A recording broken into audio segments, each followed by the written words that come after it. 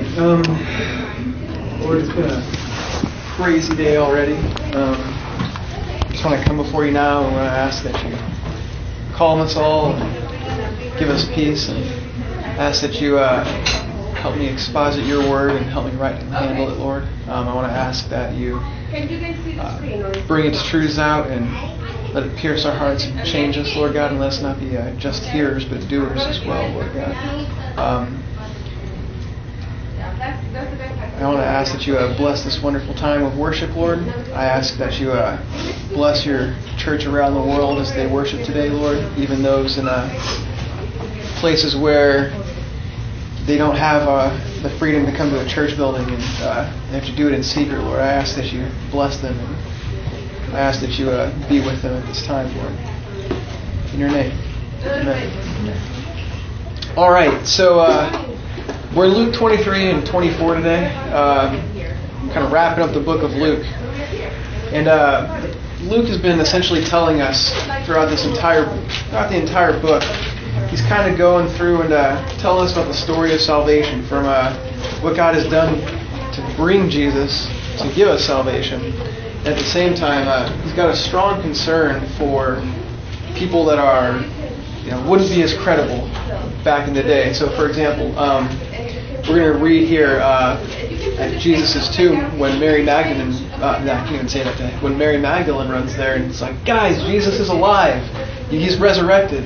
The disciples, you're crazy. You need to chill.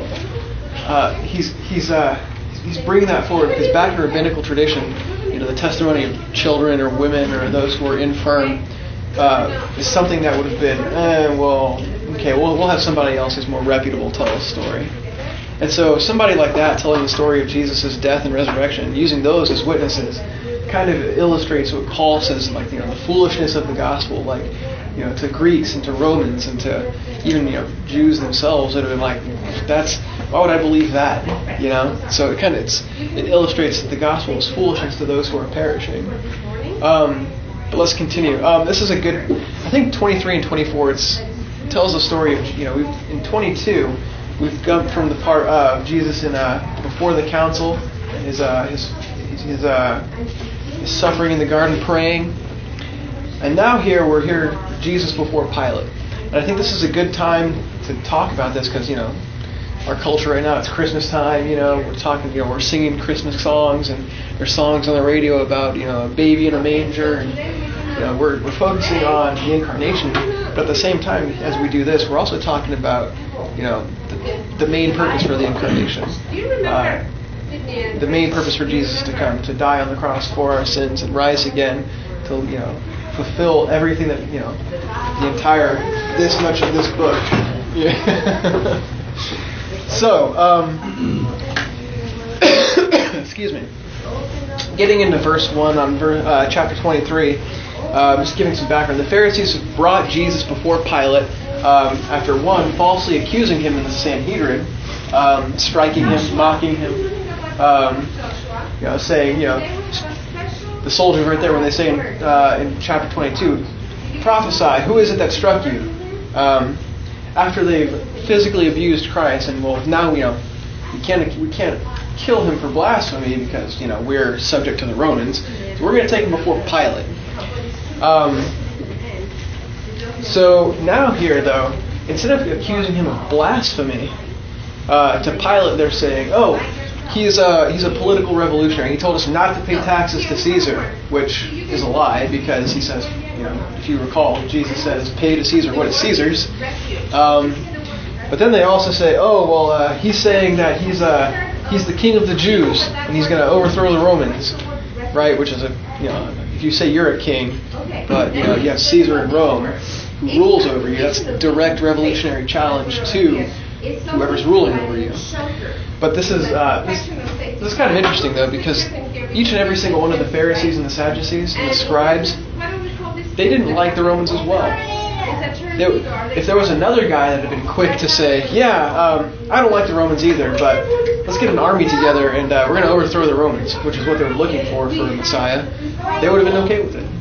But here, because Jesus is, I'm God. I've come to forgive people of sins. I've come to do everything. He tells them, do not taste. You added to the law. You've said, do not touch, do not taste.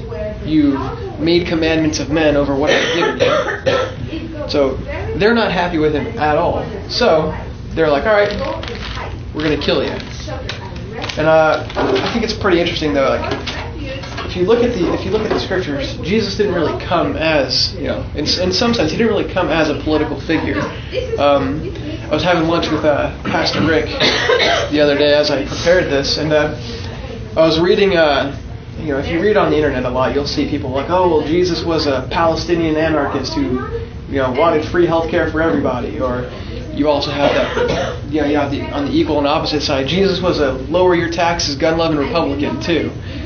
But it's really interesting though, because I was reading a commentary by a PCUSA pastor, and his main takeaway from this passage was Jesus was the perfect political man who rose in spirit to give us the power to overcome and be liberated.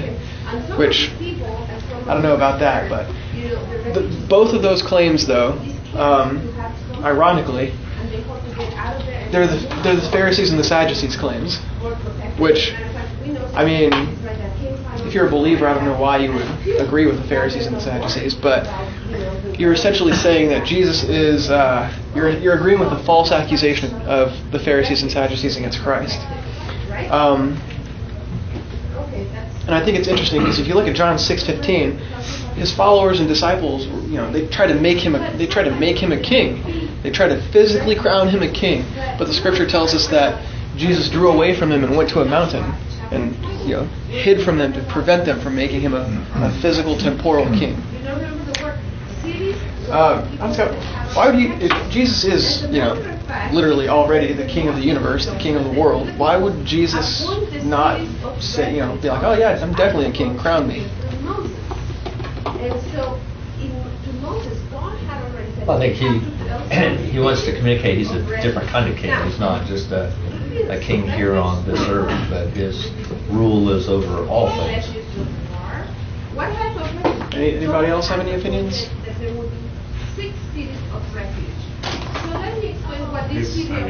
In a sense, he's going to receive his kingdom as a reward for his obedience to the Father. And he has to go through all of that first. He can't just jump ahead. Exactly. And it's kind of interesting though too. If Psalm 2, right? When Pilate, when Pilate sends, I'm kind of jumping ahead here, but Pilate says, are you the king of the Jews? And Jesus is like, it's as you say. And then he sends him to Herod, and Herod kind of wants to see a sign, not really just because he believes that he's the king of the universe or God in human flesh. He wants to be entertained. And it's so you see Pilate, who's this big, strong. For example, he's a Roman prefect. He's a governor of Judea. This dude is like juiced up. He can bring 3,000 Roman auxiliaries, the best troops in the entire world at the time. He commands them. He can do whatever he wants. And Herod, the Tetrarch, is essentially a king as well, who has his own political power.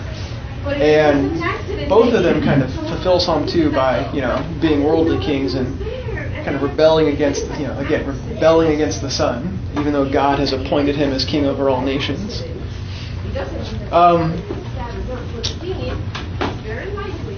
But I also kind of think it's weird that Pilate, even as this big, powerful Roman governor, at the same time is he kind of seeks to wash his hands of the entire thing. He's like, I'm just going to send him to Herod. He's Herod's problem because he's from Herod's district essentially. So it kind of passes the buck, if you will. And historically, even though Pilate was this, militarily and politically strong guy, and even socially, being a Roman governor of a province was like you were like second in status and power to a Roman senator. So I don't know though. Like if you read the history, Pilate had gotten in trouble a bunch of times with Rome for being antagonistic towards the Jews. At one point, he had sought to plant the eagle standard of the Roman army on the Temple Mount, and that caused near riots. And of course, his bosses up in Rome were like, "What are you doing, dude? Like, what's going on here?" And then at another time, he would put his idols near the temple of the Roman gods, and the Jews would near riot there too. So he was openly antagonistic and had been essentially, Rome had come down and said, "What are you doing, dude? Like, are you trying to cause trouble? Are you trying to make this hard for us?" So I think that's kind of interesting here, in that he's, after all of that, even though he's antagonistic towards Jewish customs and Jewish social structure, he's still, even though he's powerful, he just passes everything off. He's like, "Well, I don't want to get in trouble. There you go. He's yours, Herod." So when Pilate pronounces that he has nothing to why would I condemn Jesus to death? He's done nothing wrong. So he passes him off to Herod. Herod, again, like I said, is really only the same Herod that killed John the Baptist, is only there to essentially see a sign from Jesus. He doesn't really believe. He wants to be entertained by Christ. And it's interesting because even if you look at all, most of the miracles throughout Scripture, throughout Luke, the beggar who barely touches his robe, it's like, if I can only touch his robe and not be seen, if I can just touch his robe, I'll be fine. I'll be healed. And Jesus stops everything to talk to that person, to heal them, your faith has made you well. But for Herod, he does nothing. He stays silent. Absolutely silent. And by doing so, even though the Pharisees and the scribes are there accusing him of being a revolutionary, of being a blasphemer, they're vehemently, it says the Scriptures are here, they're vehemently accusing him. They're eager to shed innocent blood, something that Proverbs 6:16 through 19 says God hates. He's silent. And then that kind of reveals Herod's true heart, right? He wasn't there to worship him. He wasn't there, he didn't really believe that he was, God incarnate. So he mocks him. He's like, right, okay.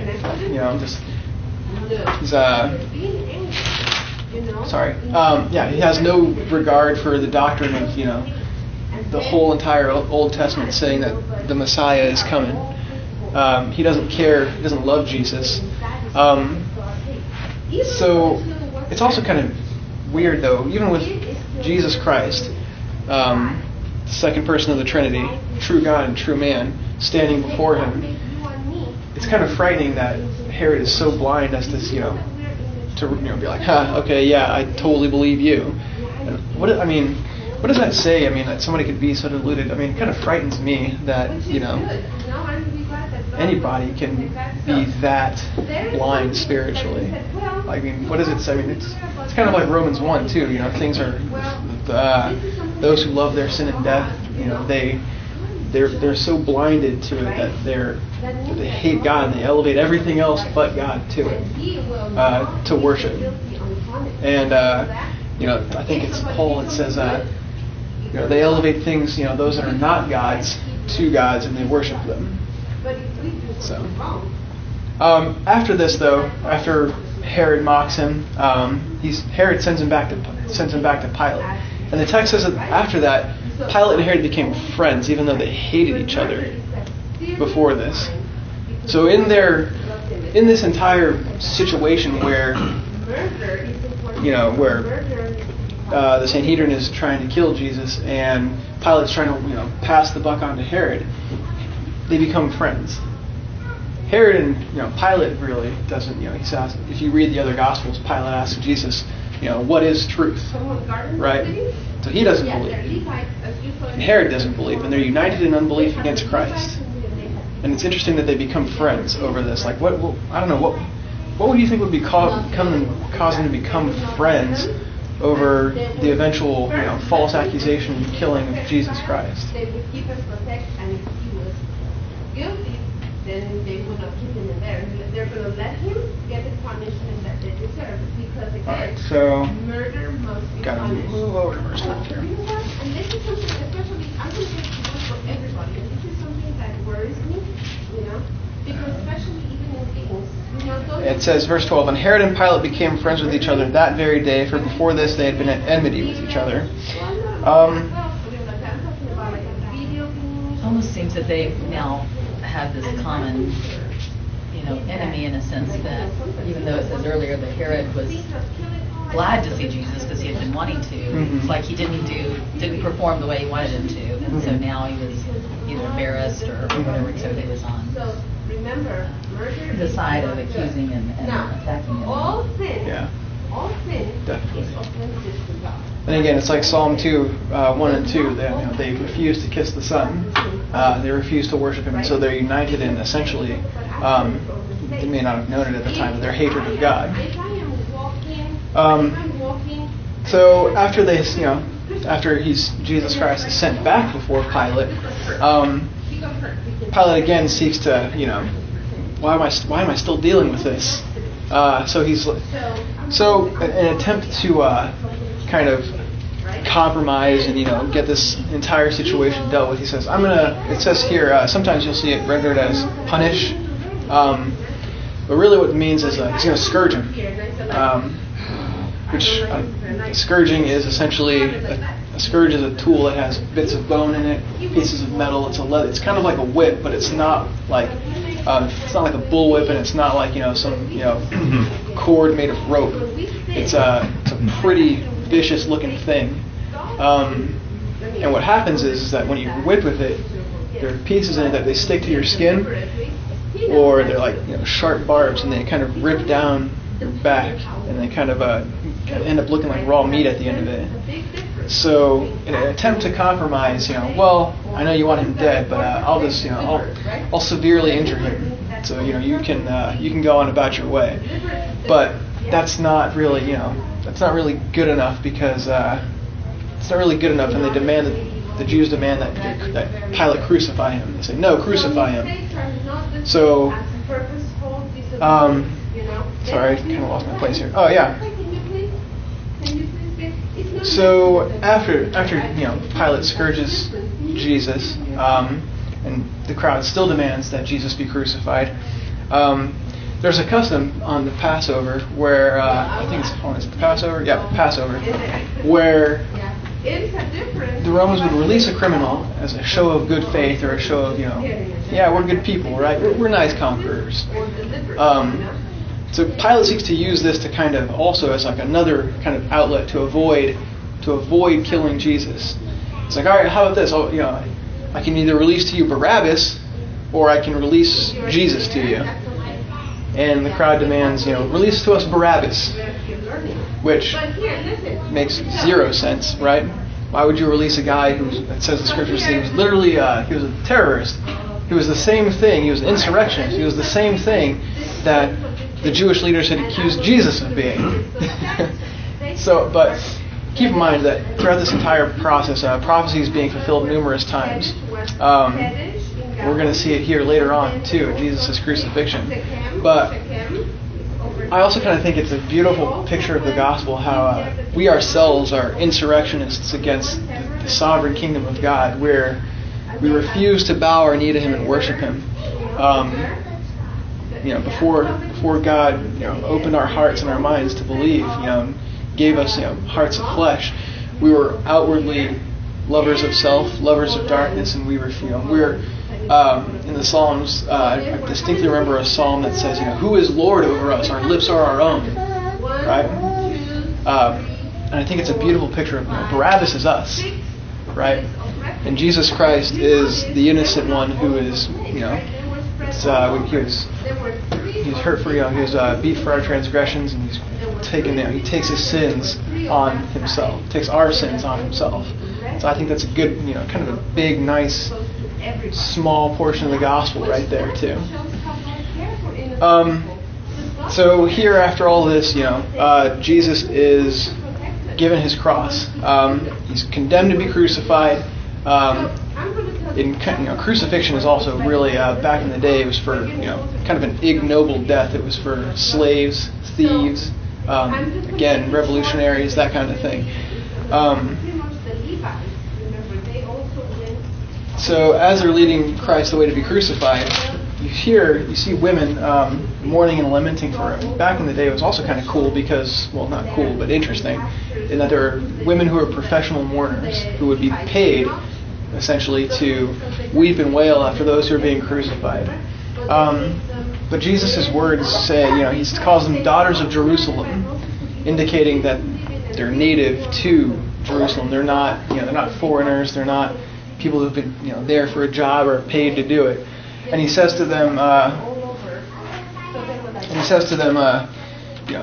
daughters of Jerusalem, do not weep for me, but weep for yourselves and for your children. For behold, the days are coming when they will say, blessed are the barren and the wombs that never bore and the breasts that never nursed. And they will say to the mountains, fall on us, and to the hills, cover us. For if they do these things when the wood is green, what will happen when it is dry? A lot of commentaries I read think that Jesus is here talking about the destruction of Jerusalem and the temple in AD 70.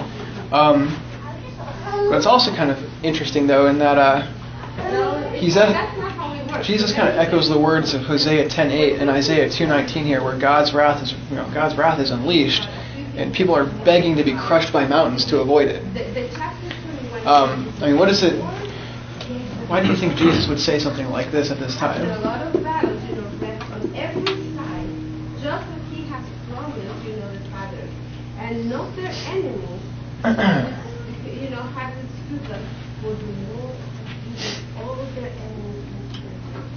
So the Lord is in Joshua. He's keeping promises that He made to Joshua and to Moses. So Jesus is innocent, right? He's crucified. Do you think that maybe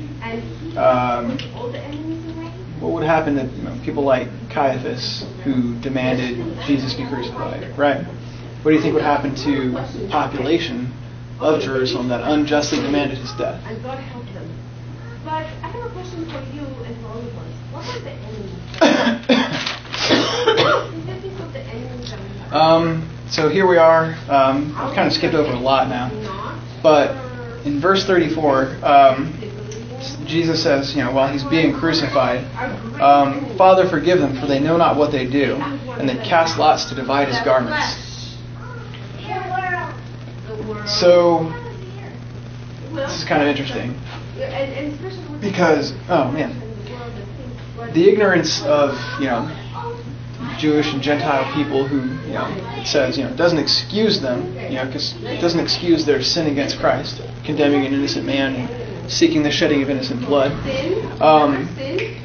But it's interesting because the door to repentance is still there. They can still repent and believe. They can still believe the gospel and be spared the consequences of seeking after innocent blood.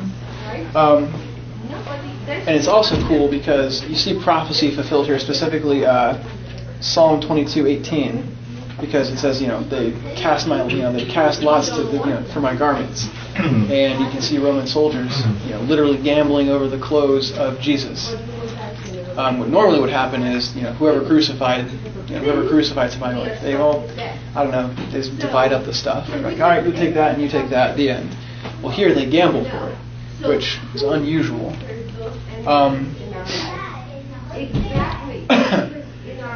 And the people stood watching, but the ruler scoffed at him, saying, he saved others, let him save himself if he is the Christ of God, his chosen one, his Messiah.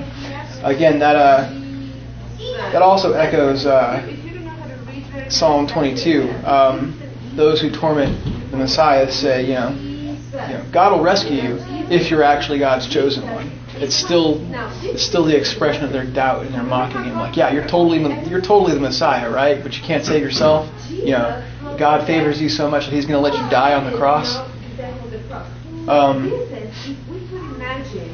But it's interesting, though, that the thieves even mock him. Those two crucified thieves next to him are mocking him until one of them recognizes that Jesus is innocent and is who He says He is. And he asks Jesus to remember him when He comes into His kingdom. He says, remember me when you come into your kingdom. And Jesus said to him, truly I say to you, today you will be with me in paradise. And it's interesting, that phrase, though, he says, today you'll be with me in paradise. It indicates a present trust that Jesus isn't about to be, die and then be annihilated, until some future resurrection. Christ indicates to them that after death, he is going to be there with him in a heavenly kingdom. Verse 45, it says, starting at verse 44, it says, "It was now about the 6th hour, and there was darkness over the whole land until the 9th hour, when the sun's light failed." And again, the sun's light failed. Yeah, it's a supernatural darkness, right? And it's cited by Peter on the day of Pentecost. But at that same time, the curtain of the temple is torn in two. I kind of think that is, that's maybe a sign, or kind of a sign that the Old Testament, the Old Testament sacrificial system of animals. You got to come to the temple on a specific day, bring a specific sin offering, go through all these steps, and then God will forgive your sins. I think it's kind of it's a signification that the Old Testament system of sacrifices, purity laws and things like that, those are done now. We have direct access to Christ, we have direct access to God through Jesus Christ.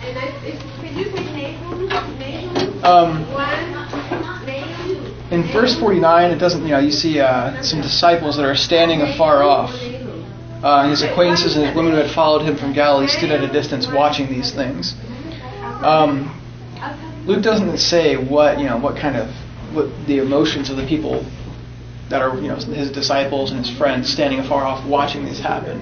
It doesn't really give us an indication of what they were feeling, what they were thinking. But I think it's interesting, though, after all these things happen, Joseph of Arimathea asks Pilate for Jesus' body.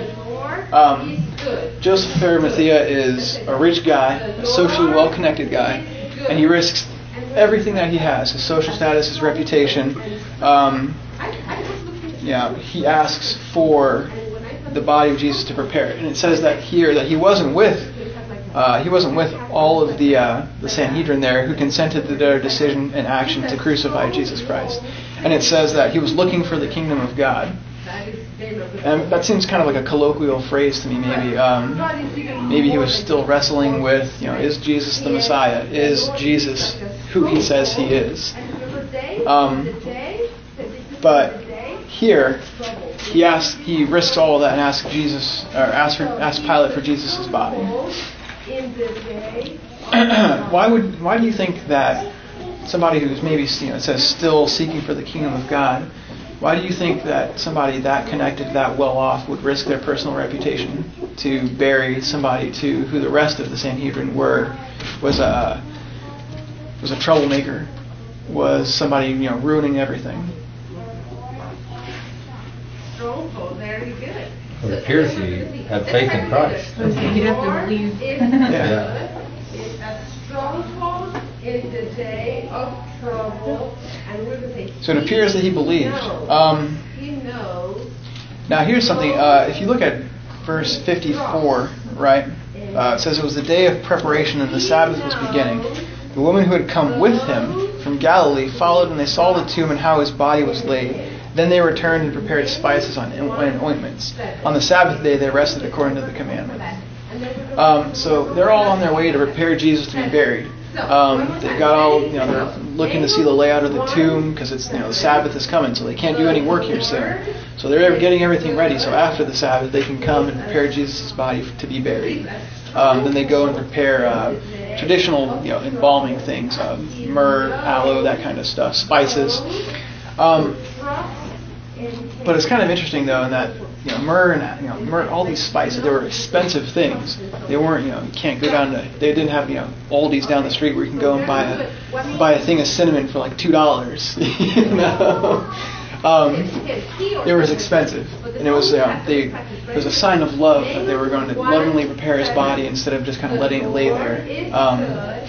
Like what would usually happen with people who were crucified. The bodies of people who were crucified were just kind of unceremoniously just taken off the cross and just tossed into a ditch somewhere, and that's it, right? But if you remember Jesus' words, he tells in John 2:19 through 21, he says, he tells the Pharisees and the scribes, destroy this temple, and in 3 days I will raise it up. And the temple he referred to was his body. Maybe, I don't know. I don't think they kind of quite got it yet that, he's going to he's going to defeat sin and death. And even in their sorrow, though, even in their their all right, well, the guy we thought was the Messiah, the guy we thought was our our Savior, he's dead now. So I mean, all right.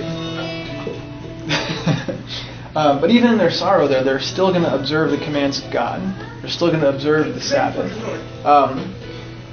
I think that's also kind of a striking picture for us. Like, what does that say to us? Like, even in our dark times, or even in our our uncertainty, we obey the commands of God and we wait patiently on the Lord. So now getting into the resurrection, the end of kind of in the ending chapter of Luke here now. On the first day of the week, at early dawn, they went to the tomb, taking the spices that they had prepared before the Sabbath, and they found the stone rolled away from the tomb. And when they went in, they did not find the body of the Lord Jesus. And while they were perplexed about this, behold, two men stood by them in dazzling apparel. And as they were frightened and bowed their faces to the ground, the men said to them, "Why do you seek the living among the dead? He is not here, but he is risen. Remember how he told you while he was still in Galilee that the Son of Man must be delivered into the hands of sinful men and be crucified, and on the third day rise." And they remembered his words, and returning from the tomb, they told all these things to the 11 and to all the rest.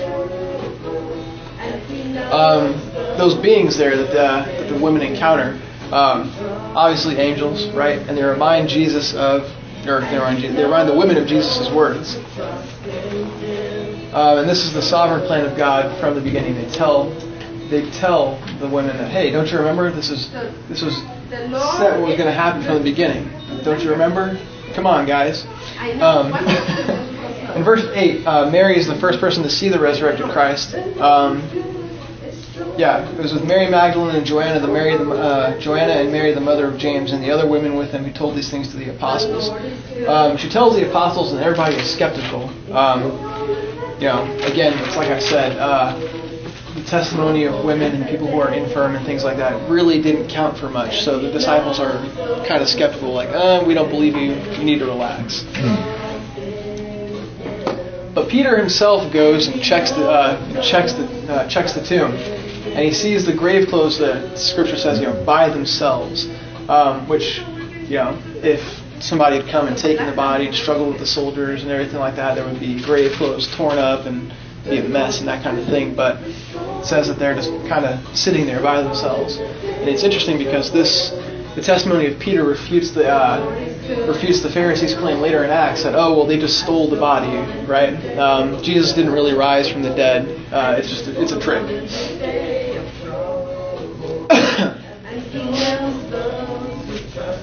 But Peter's kind of wondered. It says Peter rose and ran to the tomb, stooping and looking in. He saw the linen cloths by themselves and went home marveling at what had happened.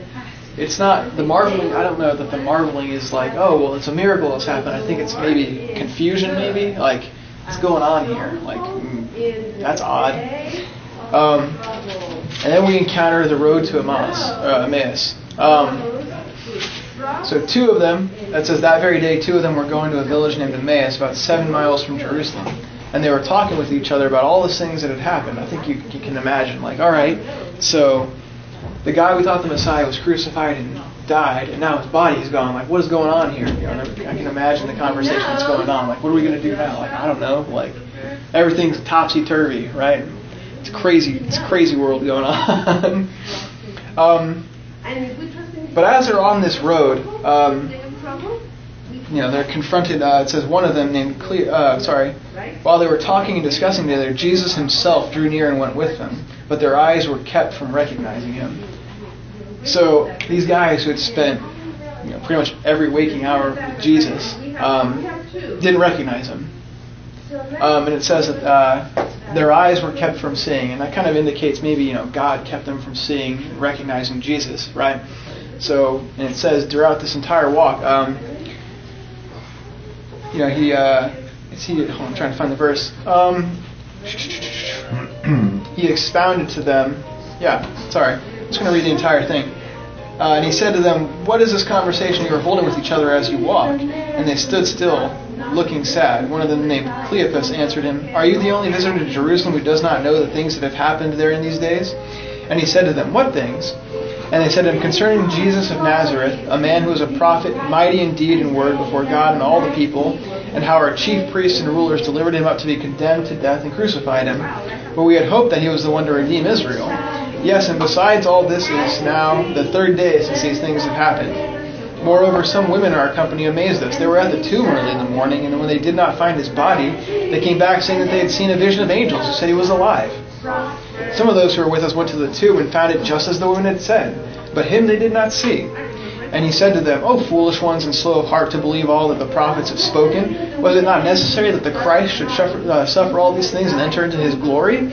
And beginning with Moses and all the prophets, he interpreted to them all the scriptures, the things concerning himself."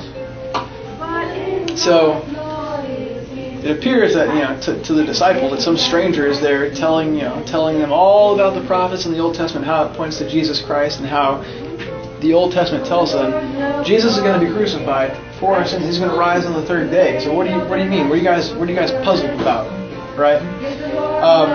As he's doing this, it says they're continuing closer and closer towards the village. So they're on a walk.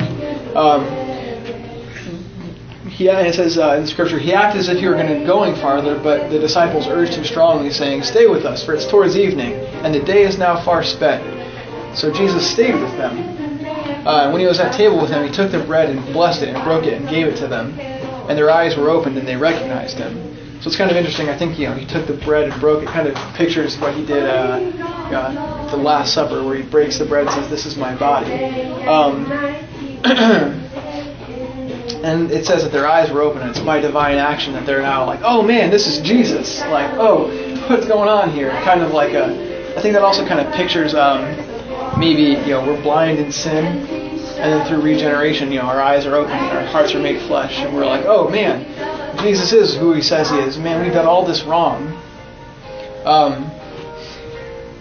So my question is, why do you think God would keep the disciples walking towards Emmaus? Why he would veil Jesus Christ to them? Why wouldn't he be like, "Hey guys, it's me, what's up?" I don't personally myself, I would be like, "Yo, I'm risen, hey guys." Why do you think God would kind of veil that to them? I imagine it would be kind of difficult to attend to what he was teaching them from the Old Testament if they realized. Well, and I think it's also sort of like the proof too of that it could be kind of definitely confusion and potentially excitement, but potentially just not believing that that's what happened. And so he spent the time giving the background of saying, "Hey, you should be expecting this," and then revealing himself. Yeah.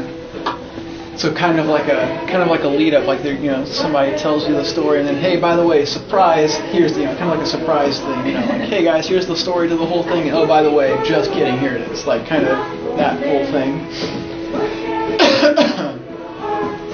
It says, and as they were talking about these things, this is after. It says, after their eyes were open and they recognized him, he vanished from their sight, just kind of like gone. That,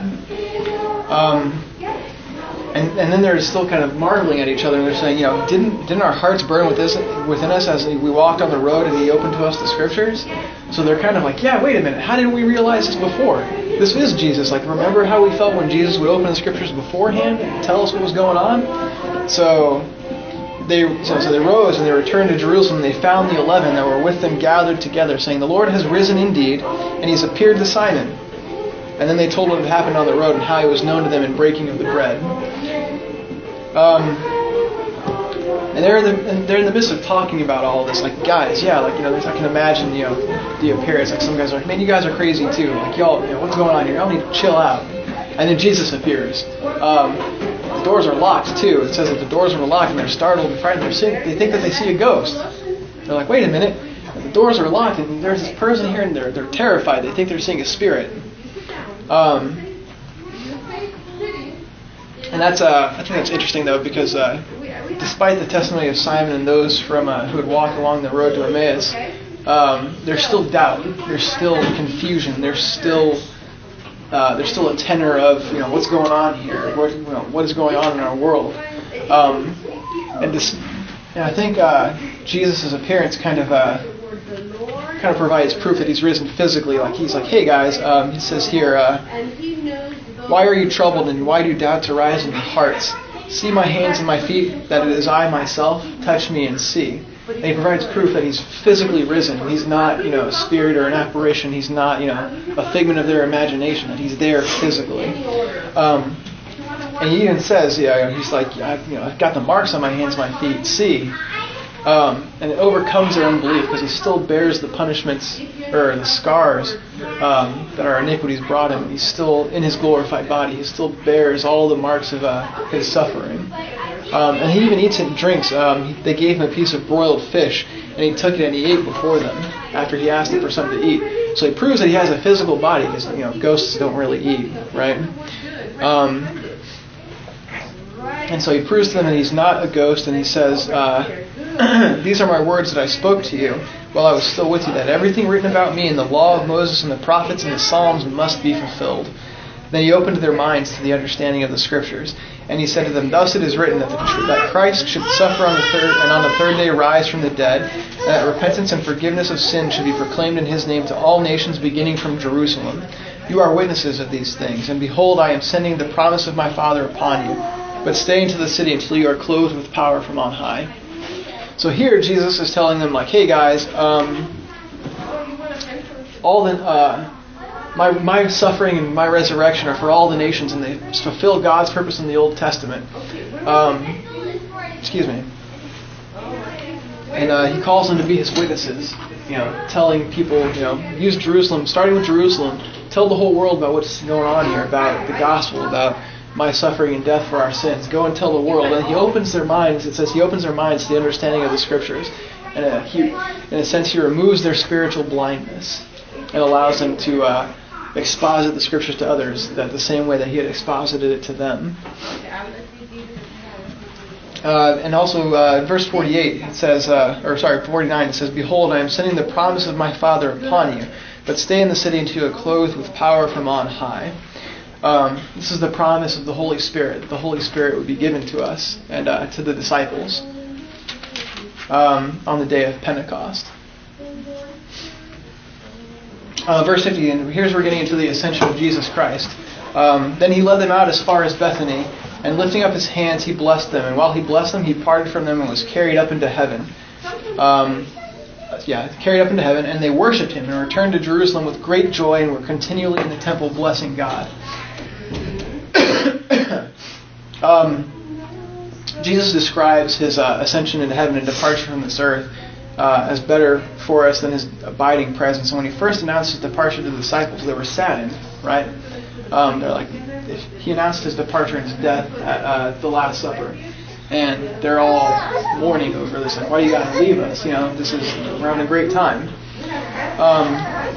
And it says here, in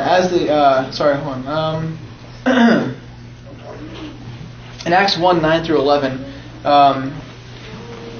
when he had said these things, they were looking down, and he was lifted up, and a cloud took him out of their sight. And while they were gazing into heaven as he went, behold, 2 men stood by them in white robes, and said, Men of Galilee, why do you stand looking into heaven? This Jesus who was taken up from you into heaven will come in the same way as you saw him go into heaven.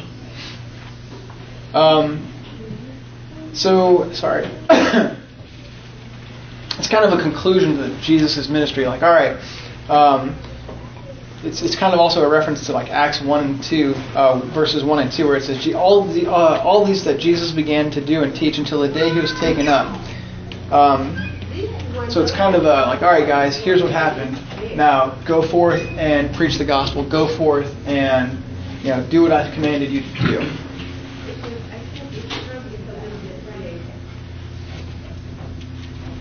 Yeah. I don't know. Does anybody have any discussion questions, or does anybody have anything that they brought out while they were reading this part, the Ascension? Did anything strike anybody as interesting in this section?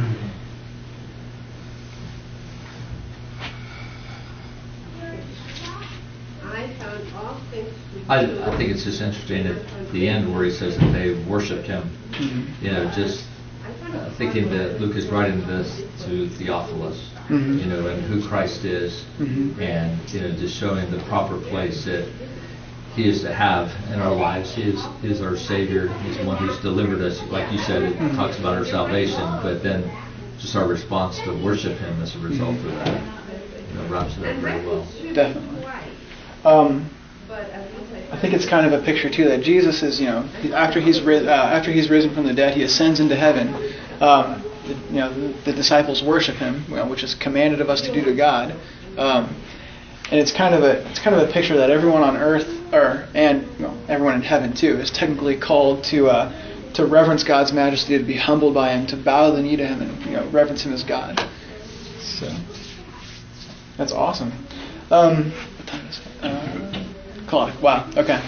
We've got a few minutes. I'm going to close us in prayer, and we can get ready to worship God on the Lord's Day even more.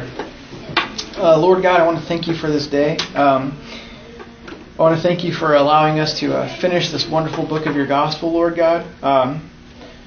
The wonderful sacrifice of Christ that you've given us, Lord God, that the second person of the Trinity, your Son, would come down, be incarnate in human flesh, and really, you know, from the foundation of the world, you would deem to come down and rescue us sinners, Lord God. It's a wonderful thing, Lord, and thank you for just allowing me to exposit your word, and I ask that you